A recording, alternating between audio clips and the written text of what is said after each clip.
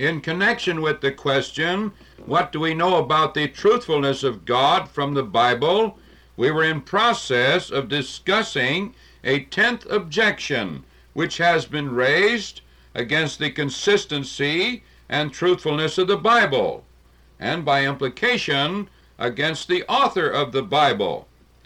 The objection relates to the nature of salvation. It is affirmed by many that God deals with our past, present, and future sins all at once, and that one act of faith secures a perpetual salvation.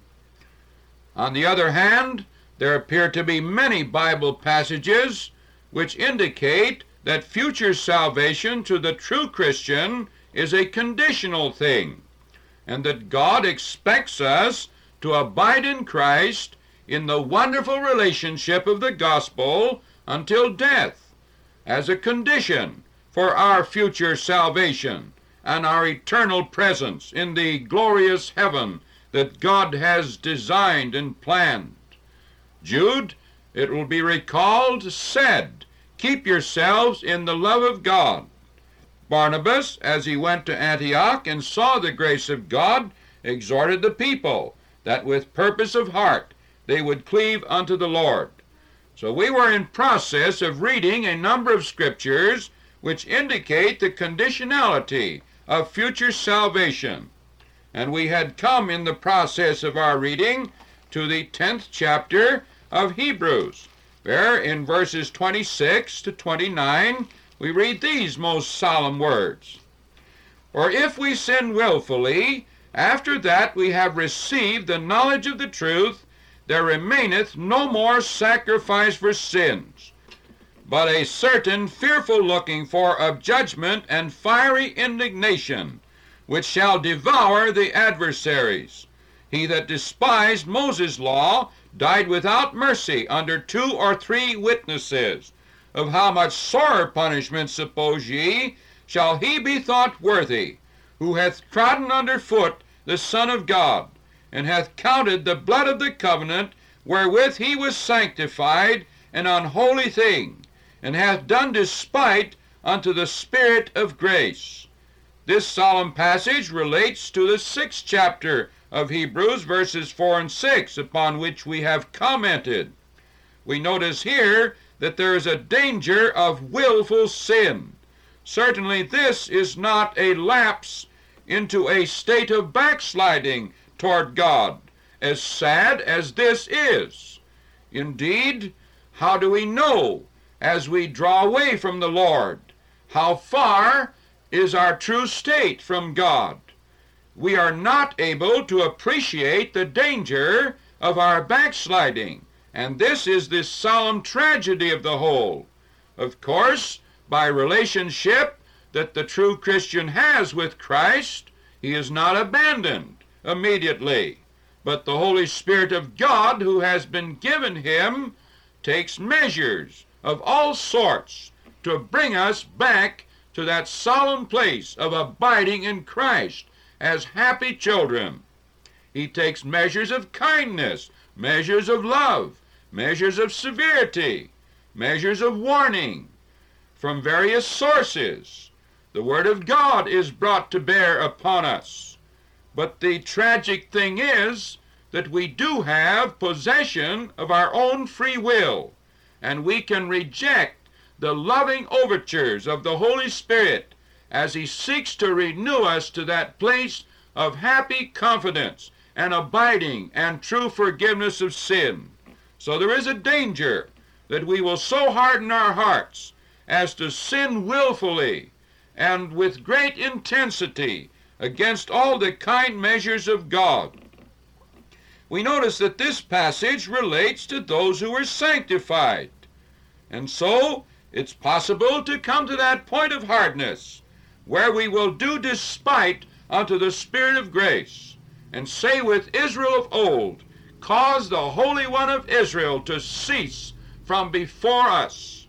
And if we do this with an intention, with a purpose, with a resistance that is a culminating fact of our backsliding, then we are in danger of fulfilling this tragic passage. But as has been affirmed, we have no confidence how far we may have been along the pathway of departure from God, and thus the only safe thing is to happily abide in Christ in a willing and joyful obedience. We read further in verses 38 and 9. Now the just shall live by faith, but if any man draw back, my soul shall have no pleasure in him. But we are not of them who draw back unto perdition, but of them that believe to the saving of the soul.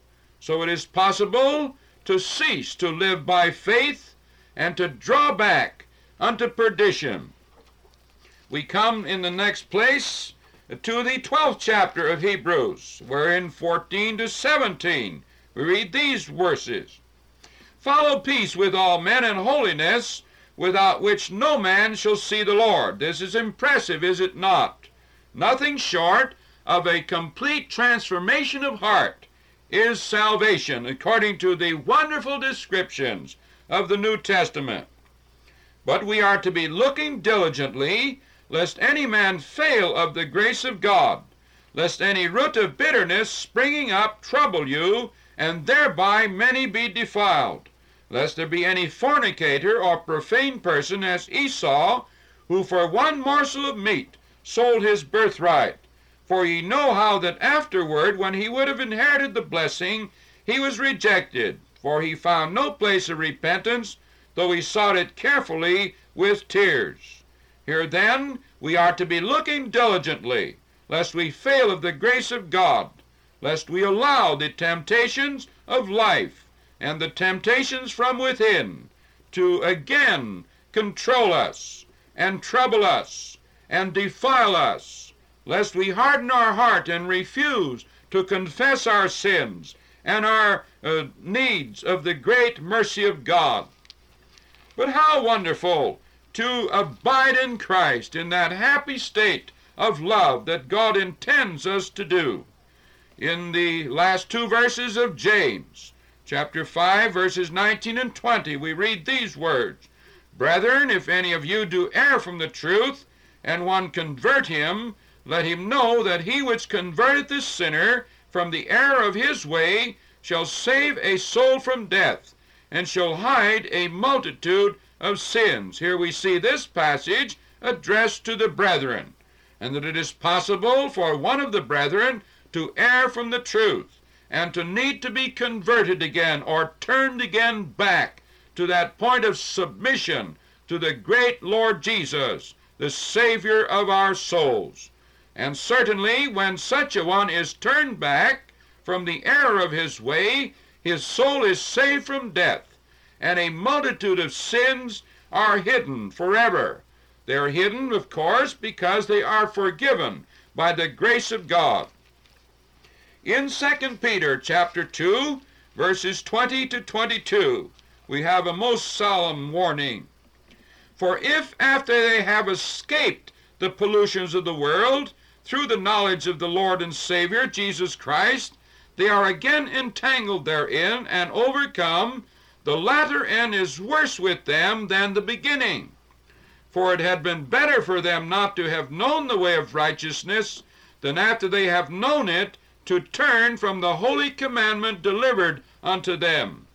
But it is happened unto them according to the true proverb, the dog is turned to his own vomit again, and the sow that was washed to her wallowing in the mire.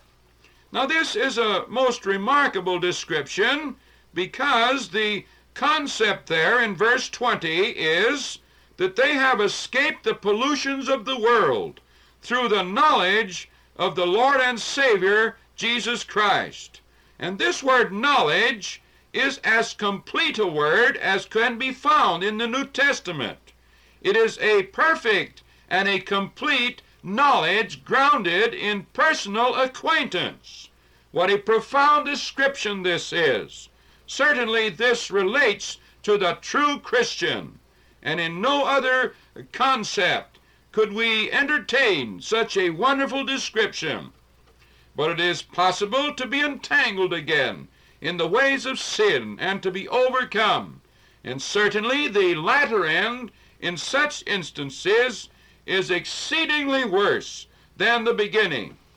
And so the warnings of God go forth as to the necessity of continuing in the faith, and this ought to be easy and joyful after all that God has done for us through our Lord Jesus Christ.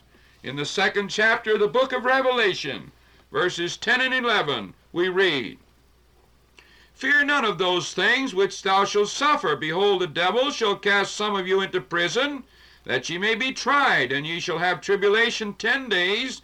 Be thou faithful unto death, and I will give thee a crown of life. He that hath an ear, let him hear what the Spirit saith unto the churches.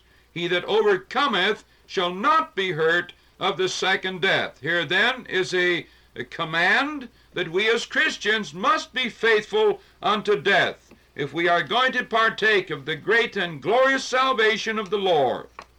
In the 3rd chapter of Revelation, verses 3 to 5, "Remember therefore how thou hast received and heard, and hold fast and repent. If therefore thou shalt not watch, I will come on thee as a thief, and thou shalt not know what hour I will come upon thee. Thou hast a few names in Sardis, which have not defiled their garments, and they shall walk with me in white, for they are worthy. He that overcometh, the same shall be clothed in white raiment, and I will not blot out his name out of the book of life, but I will confess his name before my Father and before his angels." Here then is the insistence that the true children of God must continue in the faith. Again in Revelation chapter 22, verses 18 and 19, "For I testify unto every man that heareth the words of the prophecy of this book, if any man shall add unto these things, God shall add unto him the plagues that are written in this book. And if any man shall take away from the words of the book of this prophecy, God shall take away his part out of the book of life, and out of the holy city, and from the things which are written in this book."